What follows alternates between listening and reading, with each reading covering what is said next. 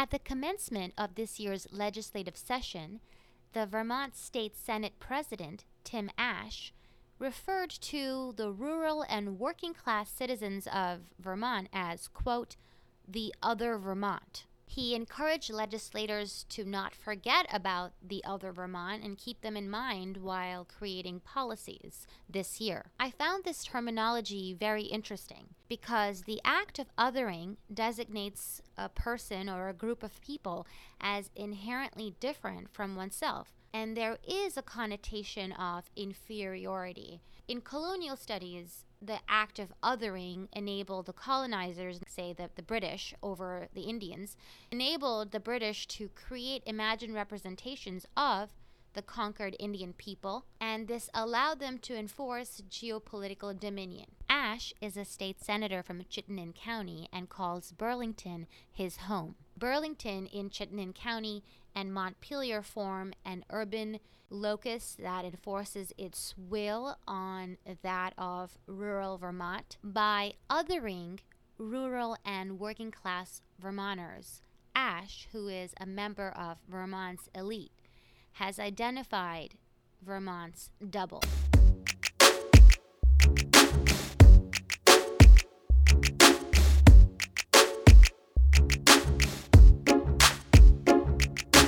Last week, we explored a few salient examples of the double motif in film, specifically Alfred Hitchcock's Strangers on a Train and Curtis Hansen's LA Confidential. The figure of the double traces its origins to German Romantic literature.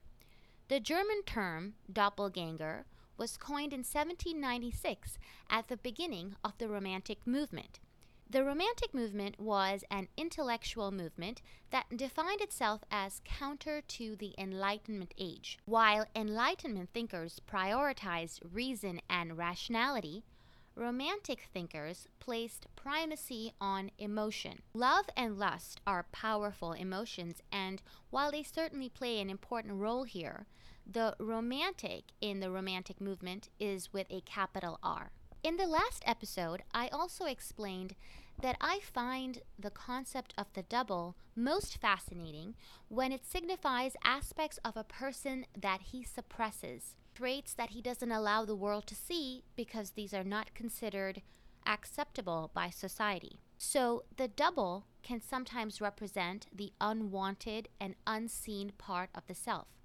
The understanding of the double as the unwanted part of oneself ties back to what Ashe said about rural and working Vermonters being the other Vermont.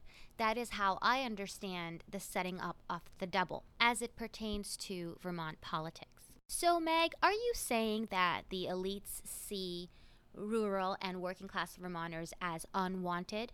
You bet. The push to remake our state's economy away from goods and manufacturing to service sectors proves it.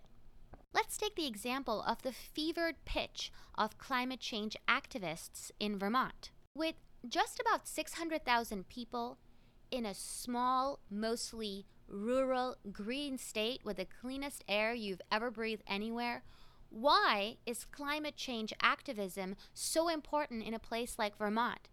Are these activists doing anything about India or China? Both countries have over 1 billion people. Neither China nor India will stop developing its economy at the expense of the environment just because a few deep-pocketed activists are terrorizing Vermont farmers in the U.S. Joel Kotkin, author of the 2014 book, The New Class Conflict, explains the elite's hatred for fossil fuels and ideological opposition to nuclear energy as a, quote, class conflict between those that are willing to make small environmental trade-offs to improve their economic condition and those who don't need to do so because they are already sufficiently wealthy, end quote. Now let's consider the impact of Act 250, a controversial land use law that began its life as a zoning regulation. When the highways opened up Vermont a couple of decades ago, there was concern about overdevelopment because the towns had no zoning laws. So the need to protect Vermont communities and preserve the unique bucolic character of the state led to the formation of Act 250. But in the 50 years since, it has morphed into an anti-business, anti-development, bureaucratic leviathan. Not only are fewer Vermonters and business owners willing to go through the cumbersome permit application process, most flatly refuse to engage with the process altogether. I was speaking with the producer of my TV show, Dialogues with Meg Hansen, and he told me that the YCN network was looking to install a new satellite. So they had a choice between Vermont, specifically Mount Ascutney, or go to New Hampshire. So while they were looking into the process, they learned that in order to install it in Vermont, they would have to pay $10,000 more. And this was because of Act 250 regulations. So he said, as soon as they learned that, the decision was instantly made. New Hampshire, here we come. On my show, Dialogues with Meg Hansen, I recently interviewed Dave Sulia. He is a Pittsford farmer and founder of Repeal Act 250, a growing grassroots movement to get rid of this controversial law. If you'd like to learn more about it, check out the website fact250.com, and you can watch the 2 episodes of my interview on ycnnow.com. Let's look at a few more statistics that prove Vermont's economy is dying. In 2018, Vermont was the only state in the nation to experience negative job growth. In 2016, Vermont was the only state where poverty rose. Over 70,000 Vermonters live in poverty today, and around 50,000 households make only between $15,000 and $35,000 a year, which is the lower end of what's considered the middle class. Nearly 23,000 more Vermonters needed food assistance in 2017 than in 2007. Given that our state is in such an appalling economic condition, one would imagine that our legislators are busying themselves with crafting policies to move forward to address the crisis, that our journalists and media are holding our politicians accountable, and that our entire public discourse is saturated with analyses and discussions and robust debate about tangible economic solutions. But one can only make such assumptions about our media and politics if one is not acquainted with the concept of the double, the unwanted and unseen other. The harsh economic realities hurt the non-elites, and therefore the focus is far from the economy. Instead, the spotlight has been on abortion, gun restrictions, and various forms of virtue signaling that make Vermont's elites, both in the Republican and Democratic Party, look good in their eyes to the rest of the world. Remember H57? That vaunted House Bill number 57? Phil Scott signed it into law. Now, the law codifies the most expansive abortion laws in the entire nation. The state of Vermont has abortion laws that rival that of North Korea. Let that settle in for a second. North Korea. Well, unfortunately for the Vermont Democrats, they learned that the hand that giveth also taketh away. Phil Scott may have signed H57, but he vetoed another controversial bill that would have imposed a 24-hour waiting period following gun purchases. Vermont Democrats tried to present this measure as a way to prevent suicide. The logic behind that argument is clearly flawed, but last biennium, Phil Scott passed sweeping restrictions on gun ownership that in fact violated Article 16 of the Vermont Constitution and the Second Amendment. He actually raised the age of owning a gun from 18, which is according to the Second Amendment, to 21. And that was not based on any logic. There was a scare about a potential school shooter but apparently he just wrote something in his diary 2 years ago. There wasn't enough evidence, and if you look at it from a logical point of view, there wasn't enough to convince him to support those sweeping restrictions. So it's unlikely that he vetoed this bill because the logic was unsound. There is a deeper political agenda at play. According to recent reports, T.J. Donovan, the state's attorney general, may very likely run for governor next year. This is a dream that he's been aspiring toward, and he's often referred to as the golden boy of Vermont's left. If TJ runs next year, then he will be a formidable opponent.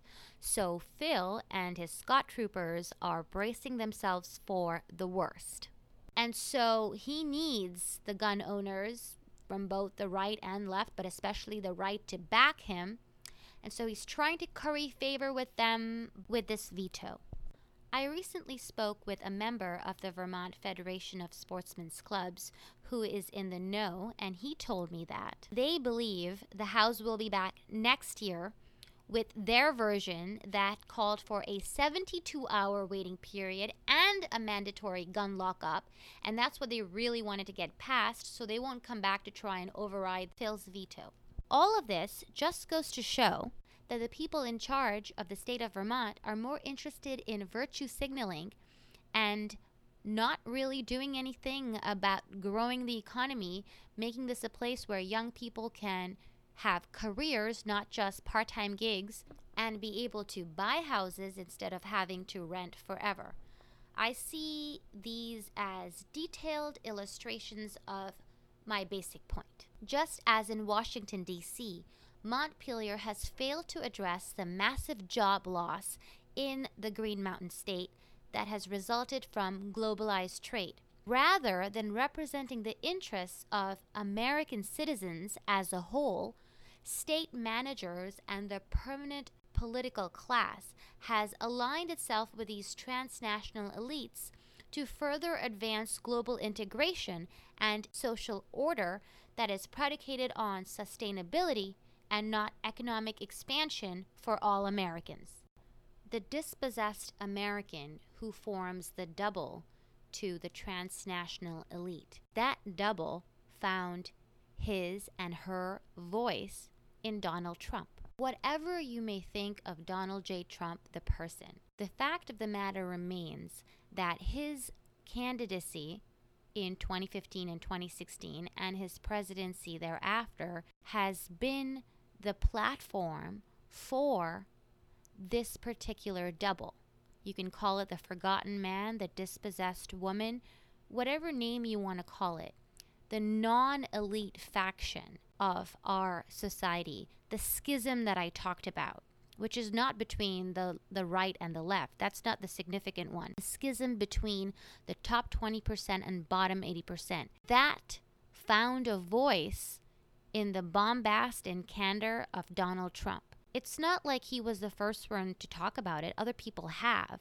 But his long-standing fame, his massive platform, and the fact that he won has made this particular schism a part of our everyday conversation. Looking after American workers and putting U.S. citizens first, this forms the essence of economic patriotism or economic nationalism. The elites, both on the left and on the right, insist that we are a nation of immigrants. But one's ethnic heritage or immigration background is besides the point, because the United States is a nation of citizens, and that's what should matter first and foremost. Had it not been for Trump's win and the rise of populism and this push toward economic patriotism, we would never be talking about how globalization has hurt 80% of the U.S. population. Now that that cat is out of the bag, you'll notice how the elites are bent on shifting the focus away from China or the shipping of our manufacturing jobs abroad to automation. Now it's all about technology. Oh, the real problem here is the fact that technology is going to take away all the jobs. Again, you'll notice that it's a passive voice. The rise of technology, just as the rise of China, is somehow inevitable. We are not slaves to technology. We determine how technology will impact our population. So, if the advent of self-driving vehicles means that 3 million American truck drivers will be out of a job, then I am absolutely not on board with that. The elites consider such refusal to submit to the power of technology and their favored global order as problematic populism, which they insist threatens the very basis of liberal democracy.